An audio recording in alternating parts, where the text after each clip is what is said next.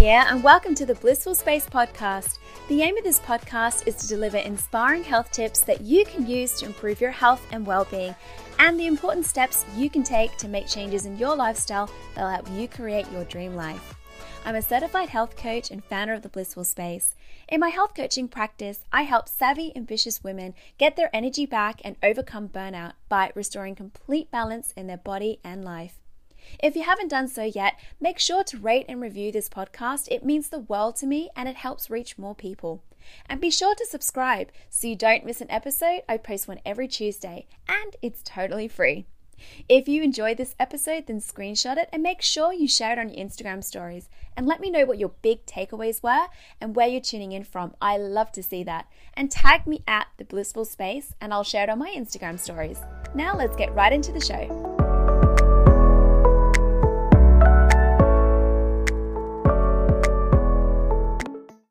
On today's episode, I am talking with the wonderful Sadie Tonks, and we are discussing all things yoga and how it can relieve anxiety and help reduce your stress levels. Sadie is an amazing yoga instructor and has taught many classes in some of London's top studios. And when she's not in London, you'll find her teaching her magic on a lovely little island, pre-COVID, of course. Hi, Sadie. How are you doing? I'm good, thank you. How are you? I'm wonderful. I'm soaking up this hot weather all of a sudden that we're having here in the UK. It's blistering. It's beautiful, isn't it? I feel like I am definitely not in England. It's wonderful. And you're by the sea at the moment, so you're getting that lovely ocean sea breeze, aren't you? I am indeed. I went out surfing today. It's just kind of like this weird, wonderfully warped seaside world. I love it. Amazing. And where is this lovely little magical island that you were teaching on pre-COVID? So it's a teeny tiny island just off of Bali called Nusa Lembongan. And there's really very little to do there but and yoga. So it was pretty magical. Sign me up, because they're all things that I absolutely love to do. Yeah. Dream. Oh my goodness. Absolutely. Amazing. So if you would, now I know you well, but my listeners that don't know you, I would love for you to just, let us all know what it is that you exactly do, the style of yoga that you teach, and just how you got into it. Fabulous. Yeah, no worries. So I actually came into it a slightly different way. Actually, I moved to London when I was 18 to be an actress, and I was there for many years, just kind of living the fast-paced London life, which was amazing. And then it kind of, London can get a little much sometimes, life can get a little much, and I just needed to kind of slow down, to pause, to breathe. And I found myself just spending lots of time in yoga studios, jumping around, doing the intro offers like we all do. And before I knew it, it kind of became something that I needed. It was kind of the only time where I would just stop thinking and just give myself an hour. And then just eventually I kind of fell into it, started to do my first training in Thailand. And I wasn't really sure I was going to be a teacher to begin with. I just thought I would do it, see how it would go. And it kind of all just rolled on from that. I started teaching pretty quickly in and around London. And then before I knew it, I kind of thought, hey, I'm going to go to Bali and teach out there. And then I progressed and did a few other teacher trainings. So I started with Vinyasa Flow, which is kind of a very fluid practice, linking breath to movements. And actually, when I was in Bali, I discovered Yin Yoga, which is very different to what I would normally practice. So I kind of practice quite a strong powerful flowy yoga myself, and then I found Yin, which is totally different. If anyone's done Yin, you'll know it's all about slowing down, so it's the complete opposite, and just sitting with yourself, sitting with stillness, and just allowing yourself to kind of ride whatever comes up. And it was a really great learning curve, and so I did my training in that as well. And most recently I've done a training in Mandala Flow. Mandala is a circle, so it's moving around the mat and working with the elements. So it's a really magical practice. Every element correlates to a different part of the body, so it's a lot more flowy, and it's kind of almost like dancing, because you're just spiraling around the mat, and it's a really great one. So I teach a few different styles. Oh my goodness, they all sound amazing. And I haven't actually tried the last one before. I really want to give that a go. It sounds beautiful. Yeah, it's really great. Water's my favorite. I'm a water baby. Yeah, who doesn't love the water? So that's lovely. So what would you say would be the best for, someone that's dealing with like stress, high levels of stress in their life? What would you say would be the go-to thing that they should be practicing? Yeah, I mean, I guess it really depends how active you are and what you want out of your practice. I mean, with me, regardless what I'm teaching, whether I'm teaching a power yoga class, if I'm teaching a yin yoga class, all of my classes start with a 10-minute grounding, a 10-minute kind of breathing session. And I think that's really important, just giving yourself time to just stop and breathe. And it's something that we do so rarely. And a question that I always generally ask my students is just check in and ask yourself, really, how am I doing today? Because we ask everyone that question, but it's very, very, very rarely that we actually ask ourselves and listen to ourselves. I mean, I, for one, am like, yeah, I'm fine, I'm great. But actually, if you give yourself 10, 15 minutes to just sit and breathe, it's a really powerful tool.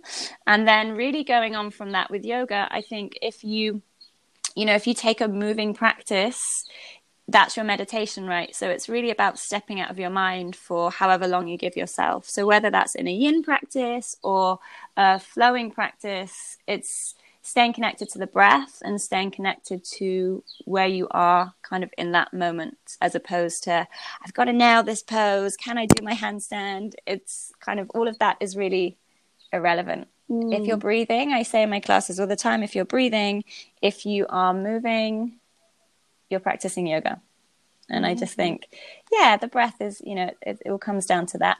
Because obviously, there's people out there that try, they won't attempt to try yoga because it's a bit intimidating when they think, oh, well, I don't think I'll be able to do that. I'm not that flexible. I don't think I can, bend my body in this sort of way. So, for those people that are feeling like that, what would you say to them? I would say I have started teaching my 53-year-old father, who has never done yoga before. And he comes at me with the exact same questions. I'm not bendy. I don't wear Lululemon. I can't touch my toes, all of those things. And actually, he then... I did a few live sessions with him and then recorded a few sessions for him to do himself. And he now says when he doesn't practice it, he really notices it. So I think really, really kind of let go of the Instagram wellness image that we all are presented with, because it's so much deeper than that. It's so much deeper than what it looks like. It's not an aesthetic practice. You shouldn't worry about touching your toes and, nailing the poses. It's all a journey. It's all a process. So just really go for it and just enjoy it. And also, if it doesn't work for you, that's cool. You'll just find another style or something else that gives you time to kind of just check out. Yeah, that sounds amazing. And what about anxiety? Is there, do you get many clients that come with those sorts of, high anxiety, and they just come to just sort of relax? And is there anything that you can sort of recommend if someone is dealing with that as well? Yeah, absolutely. I mean, you see it so much, particularly when I was working in London. You'd see so many people who are there for a physical practice, and then you see that they need so much more than that. And by the end, when you get to your shavasana, it's kind of, it's this blissful feeling. So I think the main technique I would say would kind of give yourself 10, 15 minutes and make a promise to yourself for those 10, 15 minutes to be there. Don't have your phone near you. Don't have kind of distractions. Just give yourself that time, give yourself that gift. And I would say just sit comfortably. Start by taking a kind of mental check-in. So I always start kind of scanning through the body, starting at the feet, just working your way up, just simply feeling into the body, noticing whatever there is to notice. And then you just allow yourself to check in with your thoughts, with your narrative. And doing all of this without any judgment. So just sitting with whatever you're finding in each given moment. And then eventually bringing your attention and your awareness to your breath. And a very simple technique that I really like, especially if you find it hard to meditate, because I find it really hard to meditate. Yeah. One of the simplest tools that I was taught was a very simple mantra, which is, as you inhale, just saying to yourself, I know I'm breathing in. And as you exhale, I know I'm breathing out. And it's so simple, and it's a really lovely way to just kind of settle into that breathing. And your mind will wander, and that's cool, but you just bring it back to that one simple line. And that's a really nice, simple way to just get into sitting with your breath, sitting with yourself. Amazing. I just got immediately, my shoulders were just melting down then to the sound of your voice. And I was like, and I was actually feeling into that just for that moment then. So thank you.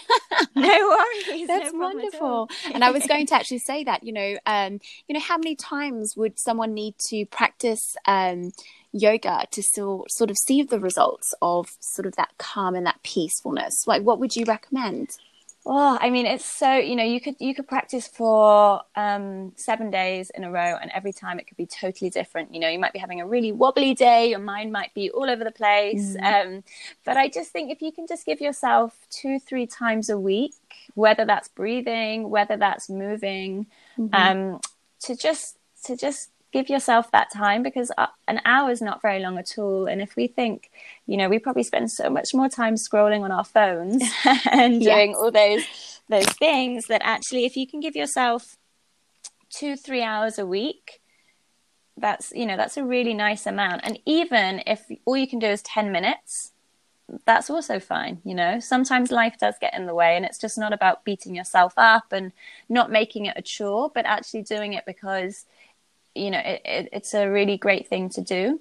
I started doing like a morning ritual thing, and doing your gratitude list in the morning, and doing kind of a 10-minute meditation. And it's amazing how quickly you can fall into it, and also how quickly you can fall out of it. So don't beat yourself up about that. Absolutely. And I just love everything you're saying, and it's so true. We put so much pressure on ourselves to be, we need to, if we start something, we need to finish it. Or if we haven't, then we're a failure. But that's not the case at all. And I think it's super important to just, slow down and be kind to ourselves as well. And full of gratitude every day. I think it's healthy mind, healthy body.